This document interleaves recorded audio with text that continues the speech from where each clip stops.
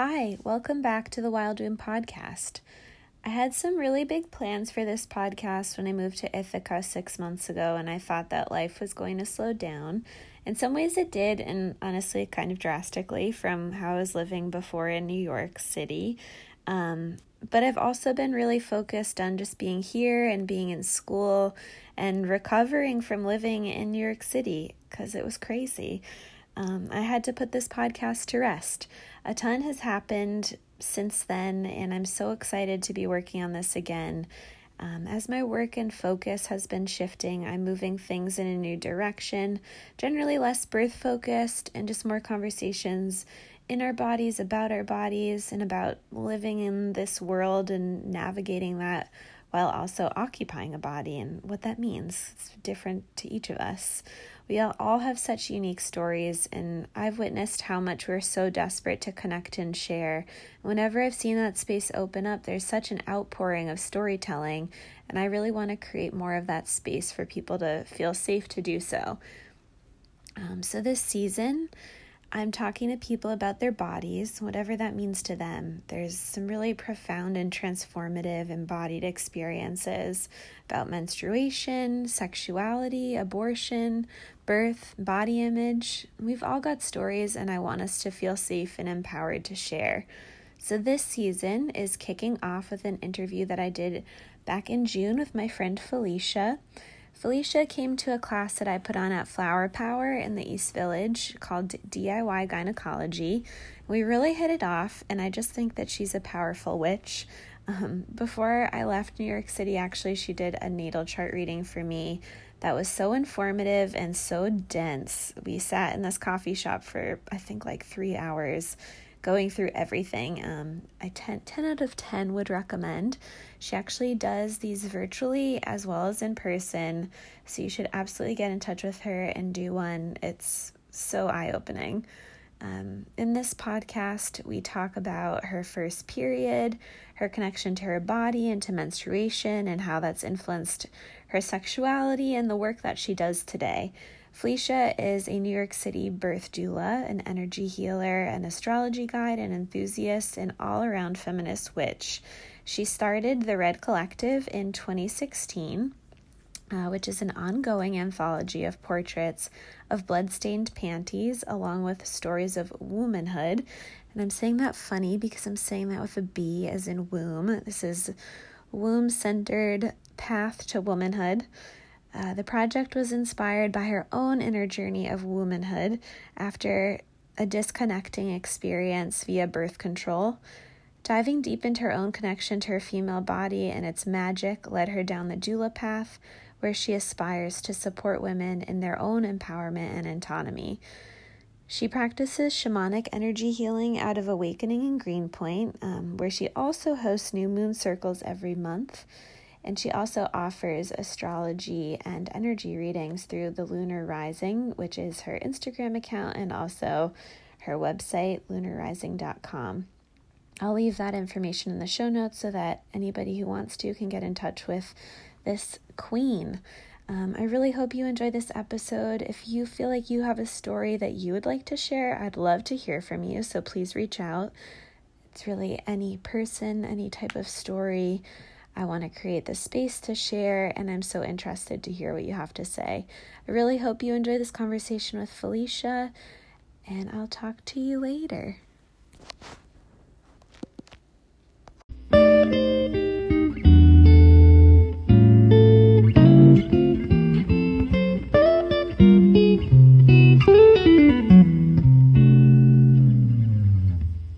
I've been really lucky in the sense that I've had a pretty regular cycle throughout my whole life. But my relationship to myself has changed via that. And I was on birth control for many years. So I got my period for the first time, right when I turned 11, that month, which is pretty early.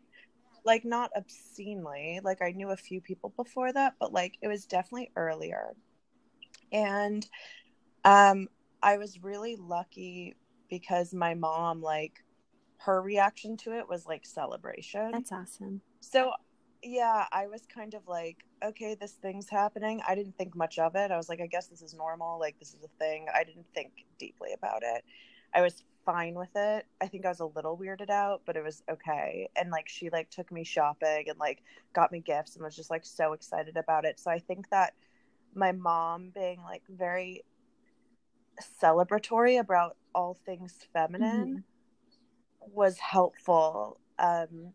And it was compatible with my brand of femininity too. So I was lucky, like she used to put bows in my hair all the time. And like, if that was not my brand, that would probably not be great, but it happened to be it. So it worked out well. So there was always sort of this celebration with femininity through passed down to me, which felt inherent in me and also something that she gave me. So I know that's been a foundation for me and that's been super helpful. And also when she would talk about like her birth with me, I was definitely the easiest. It was in a hospital, but like with nothing. It was like 6 hours long. That's amazing. She was at the hospital for like 2 hours, I think, till I was born. She got there at like noon and I was born at like 2:30. And I think like she went into labor at like 7 a.m. something like that. I don't know, maybe 8 a.m. Are you the first? Okay. Second. Okay. Yeah. My brother was like 24 hours. I think there's a little bit of Pitocin with my brother. So yeah, she always just spoke fondly of like the birth story. I know I was like the best breastfeeder, and like, so there was always like this bond, and I was her first daughter. She had another daughter, my sister, 9 years later. So like, it was really just me and my brother for a while. And so like, we definitely had that special bond. And I think that's really been a foundation for me, in terms of my identity and how I think about myself, and that like things that are feminine are good. Like that was always good. So yeah, I got my period, and then I remember in like 6th and 7th grade, you know, having my period every month, and I remember getting really emotional before, and then like if a teacher like said something to me, I'd like break down in tears, and I felt like the world was crashing down on me, and it was like, I can't tell anyone I have my period. I can't tell them that's why I'm crying. I can't tell. Like I remember just feeling like, and if I needed a tampon, like this like super sneaky, like nobody can see it, I have to run to the bathroom and like, yeah, that's such a funny thing. Like, how can I hide this? Like, sneakily grab it out of my bag, hide it in the palm of my hand, like, not let anyone hear the wrapper. It's so silly. It's so silly. And like, that is so common. And like that, like now, or like even in high school, I would just like grab one. I didn't care if someone saw me holding it in my hand. But I remember like when I was younger, that being like, I don't know where that well, that's a whole nother discussion where that messaging comes from, because it's all over. But I think like my thing, and when I have children, or like, I work with really little children, but when I have children of my own or daughters, it's like, that's going to be something that's totally fine. That's something that needs to be discussed. I think, what do they call it? Menarche? Like when you first, I think that sort of entryway needs to be more examined. And so I remember feeling a lot of shame around it, or like someone was going to see, or someone was going to know that I had my period, and that was bad for some reason. And that really affected me. And I know it affected a lot of people, but it's like, what is that about? So then, I think when I was 15, I went on birth control, and I was on it more or less. There were a few breaks with maybe like 2 or 3 months in between, but mostly on it until the age of 24. Wow, yeah. Did you go on it initially because of being sexually active, or because of like hormones? I wasn't well, I had someone at the time, and I knew I was going to have sex soon, so that was like, yeah. But I was like, Mom, I don't want to get acne. Like, and she like didn't bat an eye. Like the second I asked for it, she was like, okay. Like it didn't matter why. She was just like, that's amazing. That's a whole funny conversation too. Like, I feel like, I don't know if you had this experience, but just talking about anything body stuff, you had to like work up the courage to do so. Like, I need birth control. I Yeah. Well, have my a dad's a period. Oh, that's doctor. great. Maybe. My dad's an Okay, endocrinologist, so he's a hormone doctor. So actually sometimes I'd ask him questions, not my mom. cool. So yeah, like I mean things that were more personal and emotional were to my mom, but like actual bodily things when I was like, is this working right? Like I would go to my dad, which is That's kind of awesome. funny. Like even about period stuff. Yeah, that's a great resource to have. Yeah, and I forget that like other people, I'm like, you don't ask your dad about your period. You're like, I'm pretty sure my dad doesn't know that I've ever bled. Yes. It was strictly medical stuff. But I think growing up in a household with doctors, and my mom comes from like her dad was a doctor, and then all my uncles are like it's a huge doctor family on both sides. So like that was never a weird thing. Like bodies are bodies. So there's definitely like an openness in terms of just like bodies in my household. And then with birth control, I think, yeah, like they were like, it could clear up your skin. Why not have a period every month regularly? Like there was no question, and I knew it would be fine. So, I mean, I went on it because I didn't want to get pregnant. That was my intention. Because I was like, I know I'm going to be having sex soon. So I need to remember pregnancy was like the worst thing that could ever happen back then. It was like the level of shame around, but yeah, that's also another discussion. But I was like, okay, let's avoid this. I don't ever want to have to worry about that. So let me do this. There was really it wasn't even that strong of a, like, I don't know. It was just like, of course, go on birth control. No pregnancy. Great. Yeah, like, it's not even like a conversation or real like thought process. It's just kind of a thing that you do. Right. Yeah. So I say I went on it a little bit before most of my friends, but then eventually, like within the year, I think pretty much like everyone was on it. And that was great. And I think birth control is a super empowering tool for a lot of people. And then for a lot of people, it's not. And I had to learn that for myself. I think it was at that age for sure. But yeah, so, the thing with birth control that a lot of people still don't understand, even friends who are still on it now, and obviously this, is that you do not ovulate. Like you might be getting a period. It's like a phantom period. It's like you take away the hormones, and then your body's just like, okay, I gotta bleed this out. Like there's no ovulation. Like half of our men's, it's not just a period every month. Like we go through a whole cycle, there's phases, there's it's like the moon, and we're missing the full moon. It's like you go straight into just new moon, and then like some light, and like new moon. It's just, exactly. It's a little bit strange. And I've definitely, since coming off of birth control, I've gotten to know my ovulation cycle as well, and that's just as important to me, energetically. And also your emotions change like it's powerful. I think that's where the problem with birth control lies. Like, I agree that it is a really important tool, and I really struggle with it, especially these days where I feel like pretty anti-hormonal birth control, but it's not really the birth control itself. It's just the way that people are put on it without being informed, and that it is such a like, of course I do this, but we're not understanding. Right.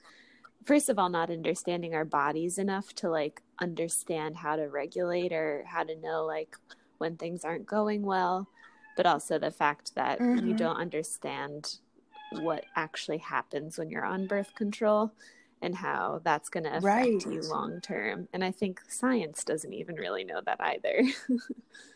Right. And they say, oh, you can get pregnant after birth control. And of course, I've heard of people getting pregnant on birth control. There's, nothing's 100% effective, but you just completely, like for 9 years, I didn't have a cycle, like a proper cycle. I had like a weird phantom thing going on, if anything, or just completely stopped. I also had the IUD, which we'll get there.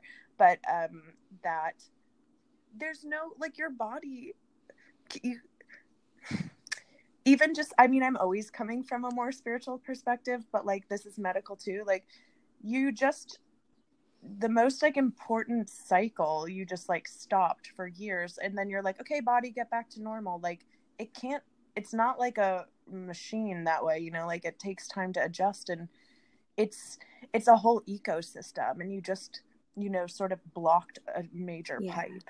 And so other parts of the ecosystem are affected. It's like, it can take a while. And I also don't think there's proper, I don't know if they've done enough studies. I don't know if they've released the right studies. I don't know. I'm a little bit suspicious of it, because I think it can affect people in very different ways, and like, it can affect fertility. Yeah, for sure. And I think it goes back to like a lot of ways that we're taught to treat our bodies these days. It's just like a machine that, turn it on and off and it will always function exactly as you want it to.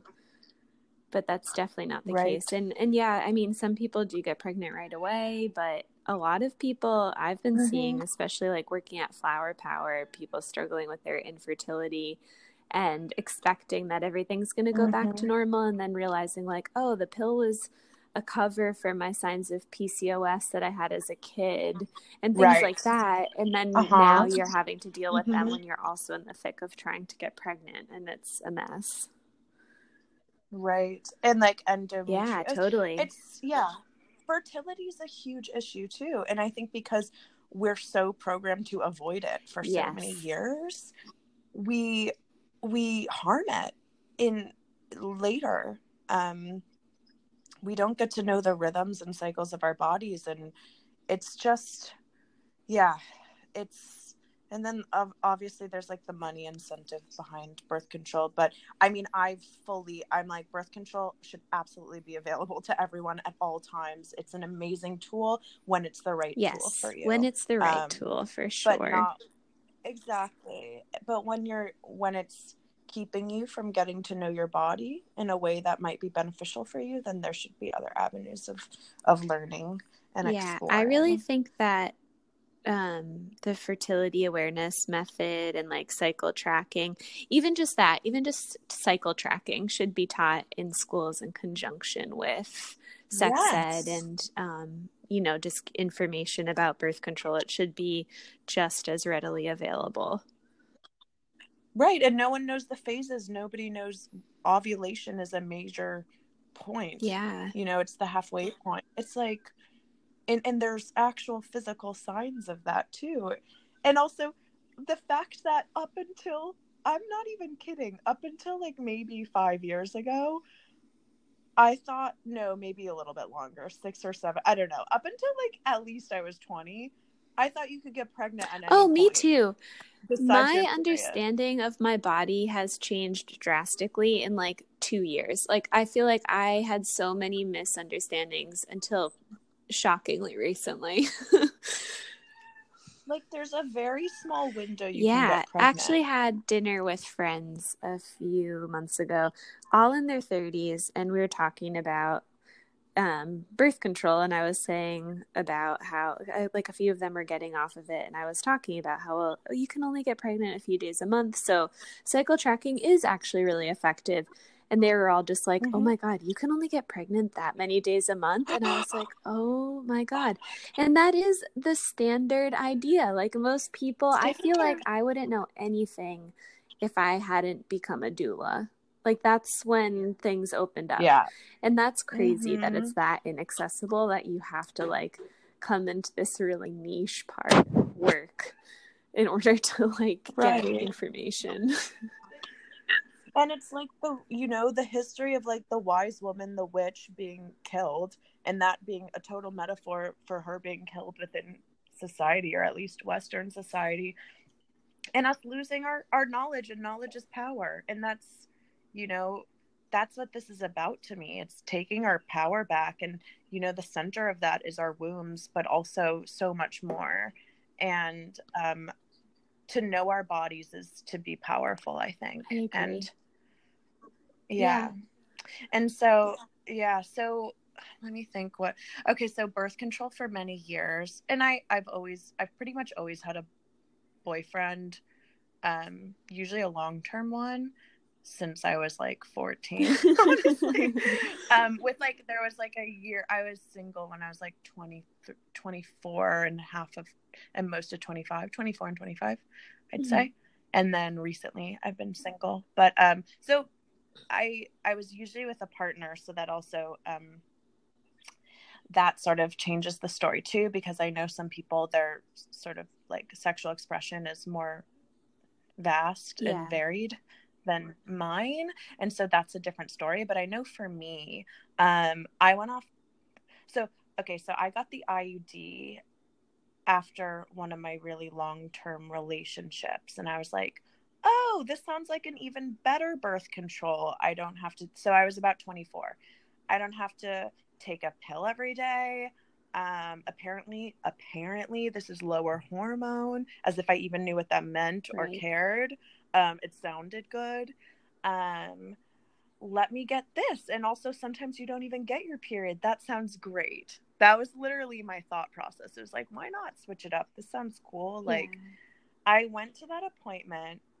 I think it was August 2015, August or early September 2015. And it was the most painful experience. And I have a high tolerance for pain. I was like, I heard it might hurt a little. And I'm like, that's fine. I'm like not a scaredy cat of pain. I'm good. The pain was so deep. It was like a spiritual pain. It was physical. It was emotional. And I can like shake thinking about the pain of like opening the cervix when it doesn't want to open and putting something up there. I had one as well. And I felt the same way. I felt like for days, I just felt like something foreign was in me, and I just couldn't figure out how to like move my body even in a way that felt natural. It was crazy. I was sick for 24 hours. Not even like, I wasn't throwing up. I couldn't move. It was like I had a fever, but I didn't. And it was so wild. And I remember and I've always been really spiritual, but not like in the way that I am now. Like not as like, I'd say dedicated or like in practice. And I remember right when it went in and right after like the horrible, horrible pain subsided and I was just like shaking in pain, but okay. I remember I literally heard a voice in my head and I knew it came from my womb say, why did you do that to me? Like, and with like tears, like it was crying to me. And I knew it was like, it sounds so crazy. I knew my womb was speaking to me and she was like, why did you do that? Like you hurt me. Like in the sad, that's so sad. And I was like, oh my God, I'm so sorry. But then I was like, okay, this will pass. And like, I had it in for 8 months. That was all I could stand. And I'm surprised I even lasted that long. I was like, okay, period went away immediately. I bled a little bit after that procedure and then not even a spot of blood for like months. And at first I was like, oh, this sounds cool. And then I was like, this is horrible. I literally felt like I blocked a pipe of like my intuition. I blocked a pipe of my whole endocrine ecosystem. Like I never had acne in my life. I started getting these cheek hormonal acnes. My face changed shape to a shape I didn't like. I gained weight, not in a horrible way, but like in all the places, just enough that I couldn't look at myself kind of thing. It wasn't a lot. From the outside world, I didn't look horribly different, but to me, I did not even look like myself. I didn't feel like myself. I didn't feel beautiful. I didn't feel radiant. And it wasn't like, oh, I look bad. It was internal. I totally relate. I think that's a really big side effect of it that not as many people really talk about. Like I do think it blocks you in a way. And I had mine for the full 5 years and I didn't, I don't think I registered that until one day. Like it was like a slow burn for me that just like broke me down until I was like, I think that this might be the reason. And ever since I got it out, I've been, I feel like slowly recovering, but it has made an immense difference. And how old were you when you got it in? I was, it was 2013, like 21, 22. Okay. Yeah. I would have been like great at that age, I was just on the pill then though, so it was fine. But yeah, no, didn't bat an eyelash. Did you have I Mirena did. I or the had the copper? Mirena. That's what I had too. And I remember I remember asking my dad, and I was like, Dad, are you sure? He was like, the Mirena's very low. It's local hormonal, which, like, what the hell That's does what that even my mean? doctor told me as well, and I think that's absolute bullshit. Like, and I It's heard someone say it's that still the going other into day your as well. They system. were like, "It's great. It stays local, blah blah blah." And just like that Stays doesn't, local. yeah, It's it's in hormones. your It goes to body your all the hormonal system. time. I was like, and all the side effects I was having were side effects that you shouldn't have from the Mirena. But I was like, I'm definitely having them from the Yeah. Mirena. Like, and these are all hormonal side effects. And like, literally, something's in my womb. Yeah. And it's not a baby or an egg or blood. I didn't have many It's physical something side weird. effects, but I did have a lot of mental side effects. And Mm-hmm. that's what the pill Yeah. was for me too, which is why I was off that. And I thought that the IUD was going to be like the game changer, but it was not. Mm-hmm. And yeah, and it really messed up my sexual, like, Yes. cycling, my Mm-hmm. sexual drive, and like my libido in a way. Now, I was single at the time, but I've never had like that many like, I prefer being with someone when I'm in a relationship, but I did like have some partners at the time. And I just like wasn't in, I was like turned off by my own sexual, I was like, I'm just not myself. And because I've always been really sexual and very comfortable with that, at least within myself. um and so yeah, I I was like, all my whole like mode, like my vitality is off, like my radiance is turned off, like my sunshine is off. It was really Yeah, hard. I had that um experience as well. And I think a lot of people do. And I really think that I mean, I hate to get like conspiracy theorist about it, but I do think it's oh, important to I'm think all about about, it. yeah, right? Like, I feel like it's a tool to keep women down. And Yes, when it's used mindlessly like that and just as this thing that you just do, it should not be a thing that you just do. It should be a tool that's used with consciousness and empowerment. Because if you're using it because maybe you come from, whatever your lifestyle is, what birth control is, it's right for you, your body, that's mhm. great. That's amazing. That like, it's a blessing. But for some people it's just something you do and you don't really need to, or and then I'm on it since I'm 15, so I don't even know my full cycle that Exactly. well. That's what I think is the scary thing. And then, people are on it for a decade or more and come off, and then they're like, oh my God, Oh my, what is happening? What is my body? right. And so I knew I also had this really spiritual awakening experience soon after I got the IUD, and not connected. Um, I had like a Kundalini awakening experience at the end of 2015 that just completely changed me forever. And I remember being like, I know I need to get this out soon. Like, I knew it wasn't like connected to it, but like in that like sort of spiritual awakening, I was like, okay, time to. And I was really like being much more and more my authentic self and not really caring what people thought, or caring less, I should say. We always care. um and I was like, I gotta get this out. So I waited a few months, and I think I got it out in June of Mm-hmm. 2016. And yeah, I wasn't very sexually active during the time that I had it. But I got it out. And um it took 6 weeks, and I could not wait to bleed. I had never, and I remember when I bled 6 weeks later, it took 6 weeks. I like And cried. that 6 weeks is not too bad.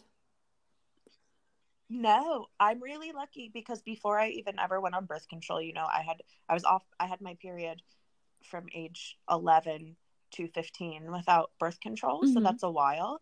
And it was always pretty much every 28 days. But I would bleed for about a week. And even on birth control, I'd bleed for like the allotted time it sort of has you bleed, which is like 6 days. It was not usually a week. It was like 6 days, okay. I'd say. And what's crazy is once I went off the IUD and knew I was never going to have birth control again, I really, unless there was some like deep medical reason, like, so I don't know, but otherwise I'll never have it again.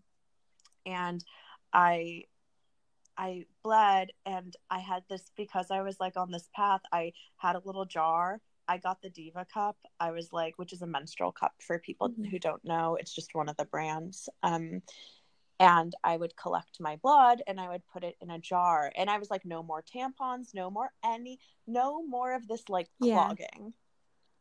Like no more clogging the system, because like that's sort of what a tampon is too. And it could also kill you. It's just like, no, thank you.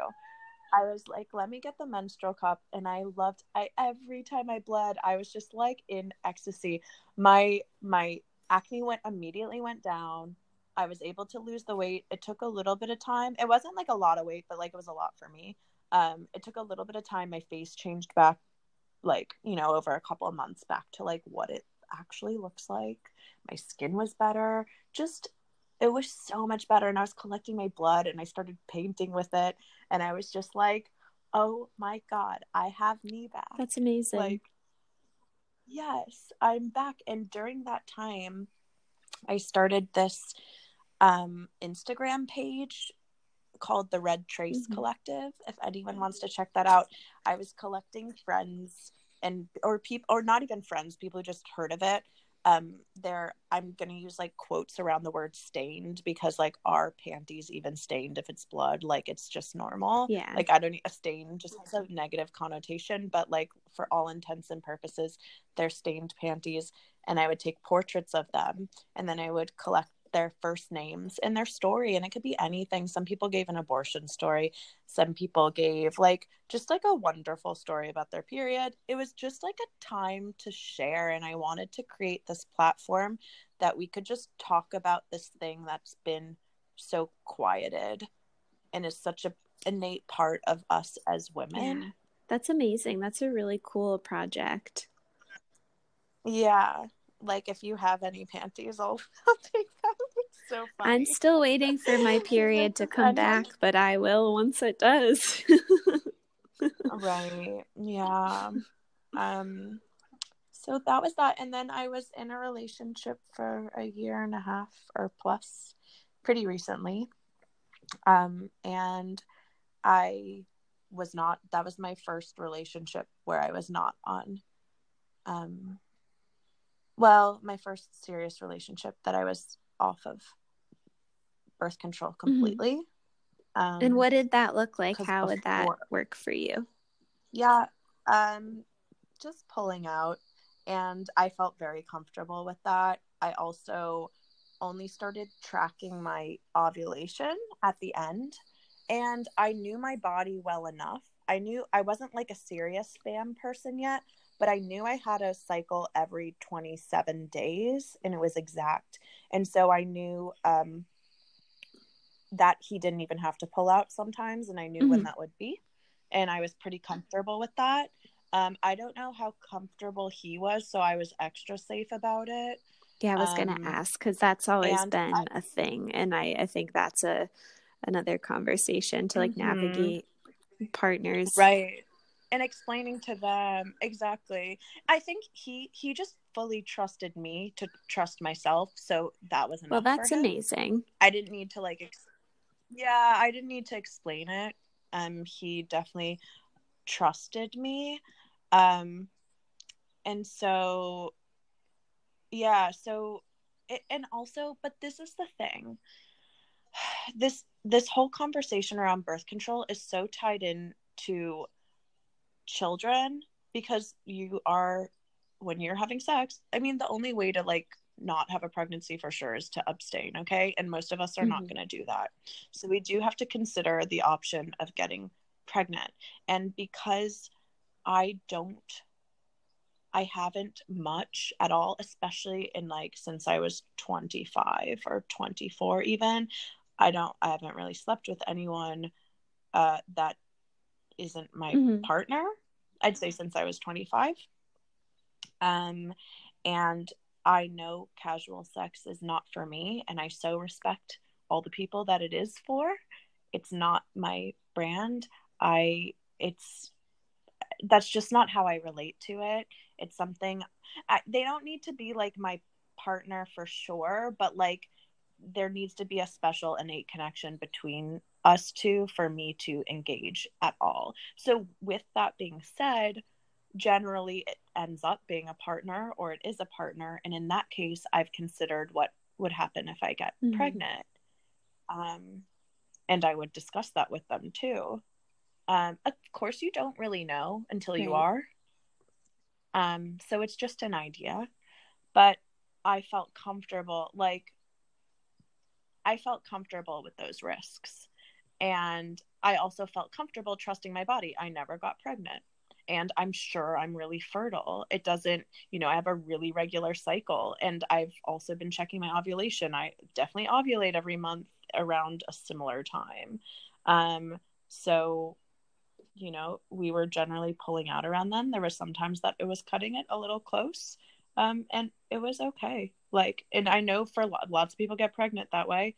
But I think the more you get to know your body, and there's no, it's not a cut and dry sort of mathematical thing. You know your body, the cycles and rhythms of your body, and when you know the way the body works. On top of that, you understand what risks you're taking and how to take them and how to avoid them. And honestly, pulling out, if the man is really good at it, it's generally a pretty good. I know some people will argue with me, but it's worked for me for years. Yeah. And that's the most important thing. And being able to have the space to figure out what works for you is so important.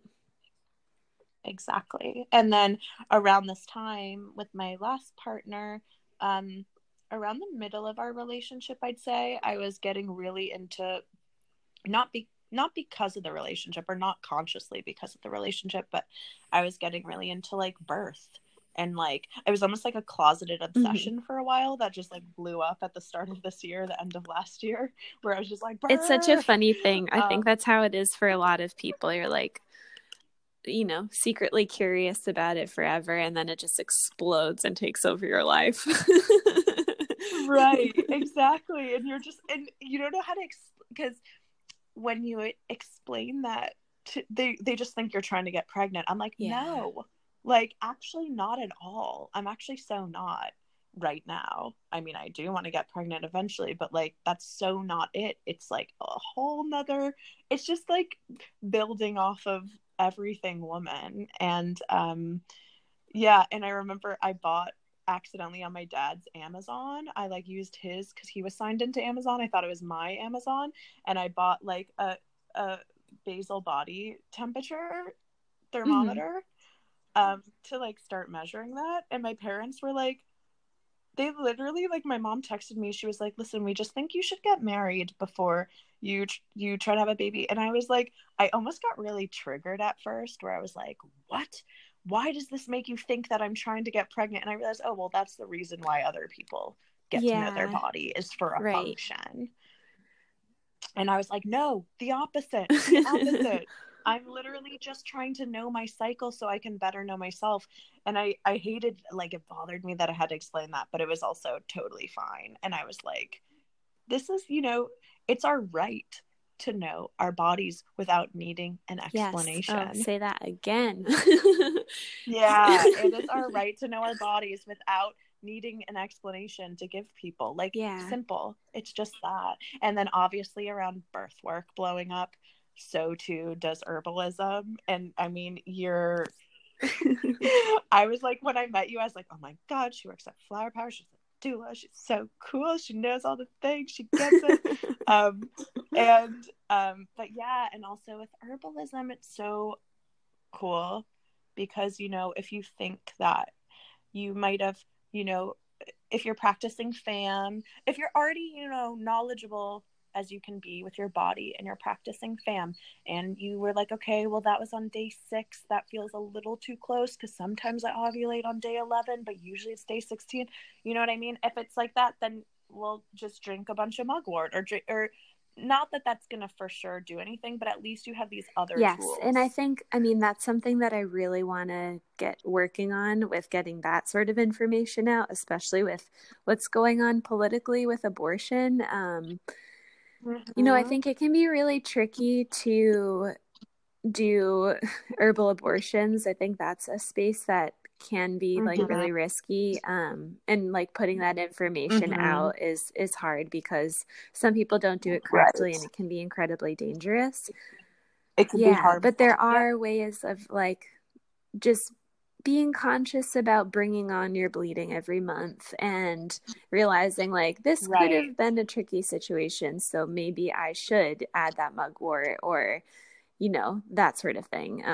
Things that are, you know, or like pre-implantation, or and like as it's a chemical pregnancy, they say, you know, like being able to be conscious about bleeding that next month, so you can even catch things like, instead of needing maybe to take plan B if it wasn't, you know, I mean, that's fine too, but there's other things like, oh, this was cutting it close. I think it's good to use herbalism when you're already pretty knowledgeable about your cycles and your body, and I think it's a really good tool for that. But I don't think it's I think it can be very gray and dangerous if you are not knowledgeable about your cycle, about your body, you know, and it's another function, and it's like, well, this affects other parts of your body exactly too. I think it's not a good idea to jump from like not knowing anything or doing anything and then just like chugging mugwort it's not a good way to do things.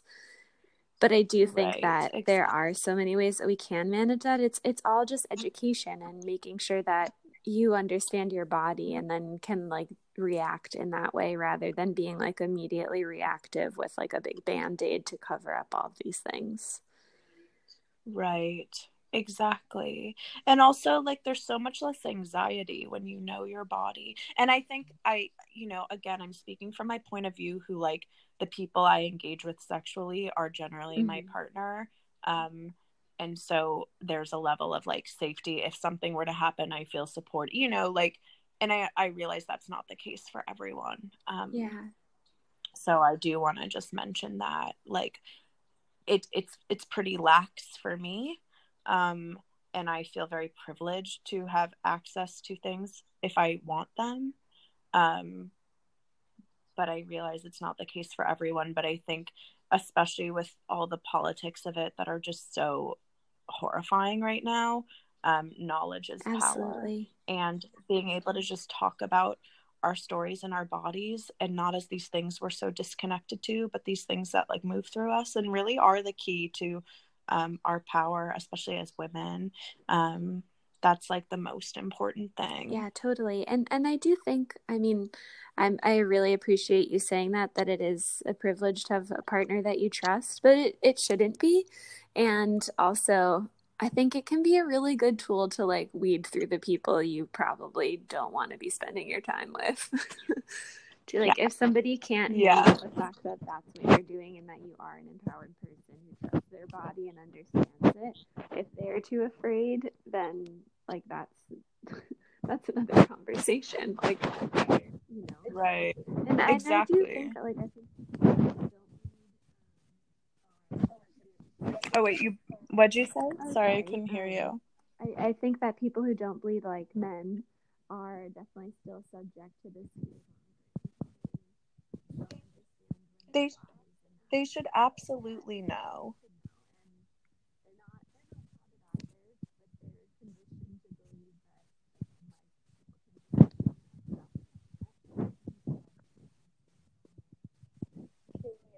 Kaylee, I can't really hear you. Sorry.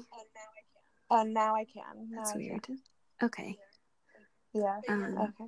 But yeah, I think, you know, we're all victims of this system, but it's just, it's so important to start with the education. That is power. Right. And it's the same with and I know you know this as a doula, like with birth work, and I've, most people I've met with, it's their first. I don't know why. I think that's just a coincidence. But even like a client who was her third, like she was just learning about this stuff, and you come across so many pregnant women who are like, what's Pitocin? What is, like, what is birth? Like, what actually happens? And my most important thing is just that they feel educated so that they can make informed decisions, because it's all about empowerment. And if you don't have the knowledge, there's no way you can make an empowered decision. Absolutely. There's just no way.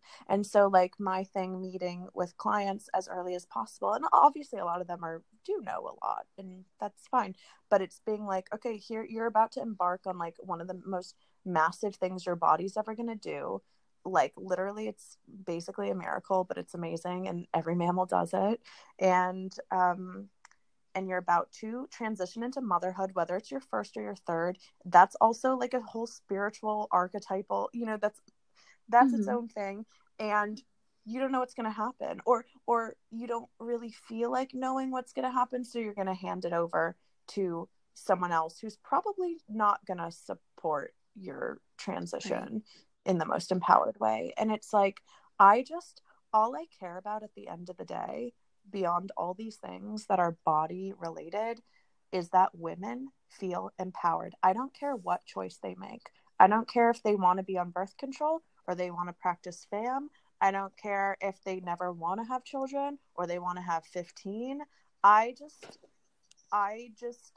or if they want an epidural or they don't, it doesn't bother me, as long as they know their bodies, they know their choices, they know their decision. Then I feel like my work is like, then I feel like I've done my part. Yeah. And I think that's such a great point.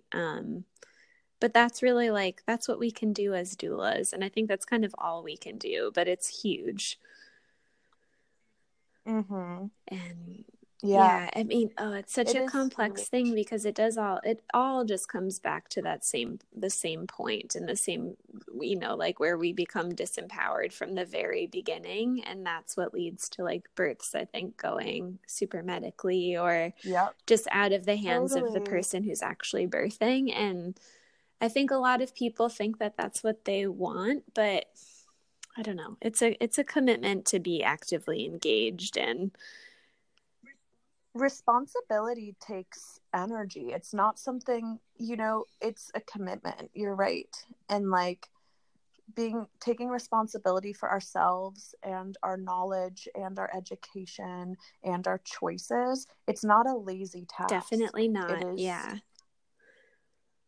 It's an active task, and the choice is yours. To me, to take the route of not knowing, while there may be conveniences of like not having to get emotionally engaged in politics or whatever it is, the risk of that to me is too high. Like I can't take that. I gotta know. Yeah, I agree. And maybe for some people it's not. Like I think some people do. They want to just hand it over to the system, and they actually are at peace with that. I don't know if on a deep level they're at peace with that. I don't think so. But like that's fine too. No, I don't think so either. I think there's like a lot of digging to do around there. Definitely. But like, for the most part, that's what's important. And I mean, I think, politically and like emotionally and spiritually, I'm pretty radical. Obviously, when I'm wearing the doula hat, I'm really just there to support, and like I think I do a really good job of putting all that aside and just making my mission for the woman to feel like her choices are her own, and that's it. However, my Felicia self, when I'm not wearing the doula hat, is pretty fucking radical. And I think that the system is patriarchal, and the only way to change it is on an individual basis, and then communally, to take our power back as women by educating ourselves and by acting on that education, to whatever feels right to us intuitively, authentically. And like for me, I would like well, it's not that black and white. Like to me, like if I were giving birth, like I'd go to the hospital if it was literally an emergency. Otherwise, like if my only other choice was like a free birth, I probably would. Yeah. You know? But that's me. Right. Because I feel comfortable with that. And there's a lot of women free birthing now or birthing unassisted, and I think that's amazing. But I think to me the ultimate goal is to bring back the wise woman and to have, you know, it's fine to have licensed but also unlicensed wise women just supporting women in that sense, so that people don't feel like they have to, or women don't feel like they have to do everything alone too. Yeah, I agree. Because I mean, yeah, it's complicated. I think in a lot of ways, you know, trying to get out of the system that's been oppressive can be incredibly isolating, because there isn't another alternative really that's a good one, you know, that feels, at least to me, that feels like actually right and supportive. And it's a lot of just like forging your own path, which is amazing and can be really empowering, but it's also scary and big and keeps a lot of people away from doing it. It's also not ideal. I don't think. I think we are more community based, and like I love the idea of like a lay midwife, but like not everyone can pay out of pocket for that too. Absolutely, it's expensive. So it's really complicated, and I think a lot of women birth within a system, even if they know it's not the system they prefer, because that's really all that's available for them to what they're comfortable with. Yeah, absolutely. And so it's so not a black and white issue, but I think the more, you need some renegades for sure, but like the more we become a community that's supportive of women by first listening to them and their stories and their bodies and honoring their choices, then we can work more as a system to support. Like it shouldn't be like each woman is getting support. It's that like we all sort of within a system support each other, and that's a very different system from what exists right now. Yeah, and I think that's, or at least in the community that I exist in and that you exist in, I see that happening, but it is, when I take a step back, I realize that that's such a small, tiny percentage of the world. But I hope that the more that we can like talk about our experiences in our bodies, the more that just opens things up. And I do see that. I think you get women together and I don't know if it's just me, but I feel like these conversations just evolve immediately. It's like, well, they're so they healing. are. And I think women are desperate for them. Yes, and they don't even know it sometimes. And then you can create a space where they talk about it, like even if it was through my Red Trace Collective, or even just talking about it in conversation with other people. Like literally in my bedroom, I have a jar of my period blood, and it's not there to like, you know, just to push buttons, although I'm happy when it does. It's there because it's not something to hide. I'm proud of it and I'm fine with it, and I always do something spiritual or artistic with it after a couple of months of collecting, and people are like, oh, and then that sort of, they might giggle or laugh or like be totally into it, but at least they were like, it could have given them some sort of connection to themselves too, being like, oh, now like I'll bleed into my underwear and be totally fine. I don't need to get new underwear. It's fine. I wash them. Like I'm happy to see those like quote unquote stains there every month. I don't care. Yeah. It's not a stain. I think it's a really cool thing that you're doing. And I think, even when you upset people with those sorts of things, like some people probably are actually like upset and disturbed by it, but it still like sparks something in them to, you know, and and to me, I'm like, if it upset you, that's absolutely, because now you're thinking about it. And it's probably nothing you ever considered before. Like it's something you'd rather ignore, and you shouldn't. Right. And when people say ew, I totally understand. It is like something coming from the body. It is, I understand why it could be something gross, but like that deep ew, like it's grosser, that it's like, to me, like pee is way grosser, but like that like deep, like ew, that came from your vagina. I'm like, the reason you exist is because of what is in this jar right now. The reason why all like mammalian life exists is because of this.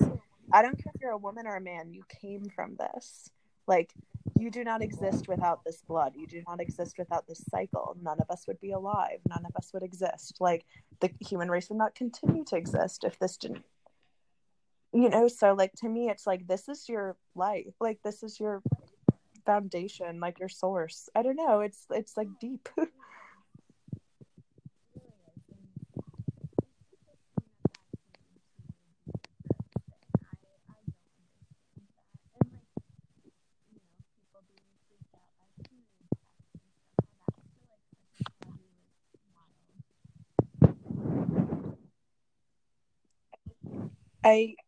So it recorded you really quietly. I couldn't hear that. Okay, well.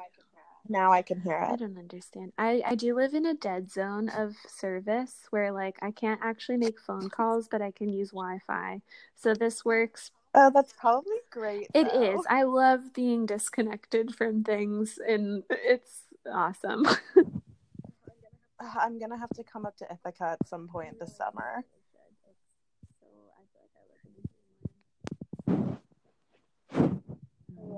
Yeah. But yeah, all I had said, I'm not sure if you heard, was just that like sex is still so taboo, and I just think that it's crazy. Mm-hmm. Yeah, so I think for me, it's making things not taboo, and yeah, just like, I think we just need to be authentic in our own connections to ourselves, and that's enough to help other people become authentic in their own connections to themselves. And women being knowledgeable is women being powerful, and that's feels like my dharma in a way. Like, no matter how it comes to play, whether it's birth work or something else, like, that's my mission. And I think, like, even when we do become mothers, if that's what you plan on, I know I definitely feel called to that. That even just in the way that we mother will be enough to inspire other people too. It doesn't mean it's the right way, but like, being authentic in the way that we mother and knowing how we will mother our children is, and feeling comfortable and authentic in the way that we do that is also so important too. I think it's just about living, like, if you are a woman and you do express feminine, living your life authentically, in whatever department, is going to be the thing that helps other women do that. And at the end of the day, our bodies are part of that, a huge part of that. I totally agree. I think mothering can be a really powerful and radical thing to do, because you are reshaping the next generation and being able to, like, reframe a lot of what we were taught that we've had to work to unlearn. And that's really, really powerful. Right. And I remember you listened to, I think it was the Medicine Stories podcast with Emily Saldea, like, the other day, and she actually used this analogy that was so perfect, where she was talking about birth work, but I think you could be talking about like anything female body related in regards to the system. And she was like, it's like sex. It could be like the most empowering thing, or there's like rape, and it's a very powerful tool, and it can go either way. And I think, when you start to heal your relationship to your body and your cycle, you will innately start healing your relationship to being a woman and your relationship to your sexuality, because it's like an ecosystem, and they're all connected, and you can have a much more empowering relationship to all those things. I mean, they're always a work in progress. They're very sensitive things, and they're changing things, but they're all connected. And I think the easiest way to get to know yourself is in a very intuitive way, and that's just starting to relate to I'd say even just your period differently. And I understand some women don't even I know you're struggling with that, or I don't know if the word struggle is right, but whatever you do have, whatever cycle you can connect to, even just acknowledging it, I think, is enough, in a way that's not just like, in a way that's just, oh, cool, my body's doing what it was designed to do. I think that's what I forget who recommended this to me, but I try to encourage this for other people who are in a similar space as me. But yeah, like, connecting to some sort of cycle, and trying to live more cyclically, I think can kind of spark that. Like hopefully it can help bring things on at least on an emotional and spiritual level, like recognizing the change in the season and the moon cycles, and try to like Yes. really get into your body Yes. and notice like the times that you need rest and the times that you need stimulation, and responding to that. Because Yes. I think that's one of the greatest things about having a cycle, is that it does really reconnect you to all of that, like to the earth and to like the Yes. gentle movements of life. Yes. Exactly.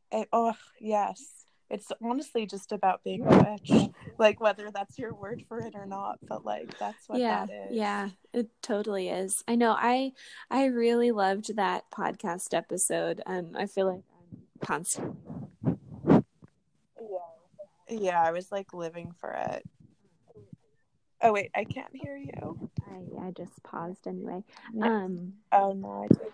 Oh, but the other thing I wanted to mention is when I did take the IUD out, I forgot. And I feel very lucky and privileged, but I wonder, I want to talk about this because somebody might be struggling with this. I used to have a 6-day period, and that felt like really long to me. And although my cycle was regular, I don't really know. I was on birth control most of that, but before I was on birth control, it was really regular. And then when I went off birth control completely, went off the IUD, and I bled again, it was coming every 23 days for a couple of months for 3 days, start to finish. It would start around 10 a.m., like literally like clockwork. wow. And then slowly my cycle went to 28 days. But my period's always been 2 or 3 days since then. And it's like a lovely river of blood. Sometimes there's like some spotting before, after. But it it definitely became more convenient. Like it kind of became the period I sort of wanted Yeah. it to be. And I don't know, there's no way of, I don't know if that's like completely I feel intuitively in myself it had to do with my own changing relationship to it. It was honoring my wishes because they were coming from a place of not hating it. I don't Yeah. know. So that my whole period changed to like it's, and I get like the river of blood kind of flow for like a day, and then I'm good. That's awesome. Um, That's so interesting. and I like work with like releasing, like I use intention. I'm like, I'm gonna release this stagnant emotion or this. I stretch my hips a lot before. There's ways where it's just like getting to know your cycle, because it's not like, it is sort of for me it is sort of mystical too, and you can do a lot of work with it, and so that's really special as well. And I find that my period, actually my cycle, would change when I was around my partner. Like it would extend a few, it was like kind of weird. If I was around him it would change. I've heard that before um from other it people. was almost like it was almost like my body was trying to ovulate more than it normally Yeah. would have. Like that's literally what was happening. But otherwise it was regular. Around him it was a little different for sure, and I never spot, but around him I would. So I don't know. That's something to think about. And I definitely noticed that. And I think because I got to know my body so well on that level without a partner, I could see the changes when I was with a partner, and with a partner who I felt very nourished by and loved very deeply as well. So it will change, I think, depending on where you are sexually as well. Yeah, I agree. And I think that that's really good advice too, is just to pay attention to that, even if you don't feel like necessarily, I don't want to say like woke to it, but yeah, like I Yeah. think it is, there are so many indicators that you can pay attention to, and really just like slowly start to get reconnected by just noticing simple things. Mm-hmm. That's powerful Absolutely. though. That's really cool. Yeah. Yeah. Thanks. Well, I don't want to take up too much more of your time, but if you would like to say anything else, please do. Yeah, if anybody wants to take a photo of their quote unquote stained panties, You can just DM me at the Red Trace Collective if you feel like you want to express your story, if you want to express anything about your womanhood. This is a wonderful platform that you can do it somewhat anonymously. I like to use the first name because I like having some level of vulnerability in it being your story, but you could also use your middle name or a name that you connect to. I never do first and last name or tag anyone, obviously. But if you feel like you want to express your story, I have that platform, and I love it's for everyone. It's not mine. It's a platform I created, but it's for everybody. So it's the Red Trace Collective. I'll add that to the show notes for sure. And then if you want to talk any bit about like other work you do, if anybody wants to get in touch with you, because it's powerful. I do. Yeah. I do, if anyone is in New York, I do shamanic energy healing, Reiki, you could call it, in Greenpoint. I'm going to start doing that most days a week in the mornings. So if anyone's interested in that, I do that. I host moon circles at that same spot. It's called Awakening. It's in Greenpoint. It's at 605 Manhattan Avenue. They have amazing workshops there. And I'm also an astrologer.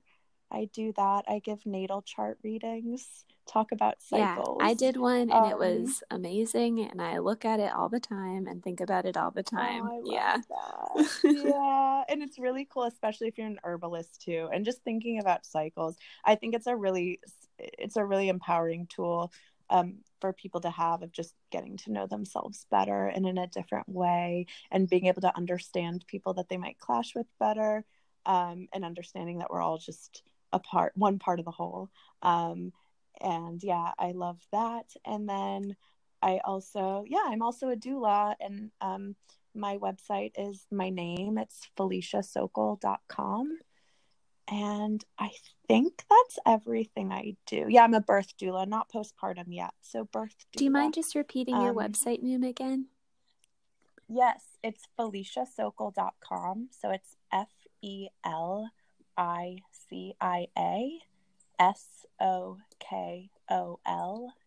Okay. And then you can contact me for doula work through there. Amazing. Yeah. Thank you so much for talking to me. This was lovely.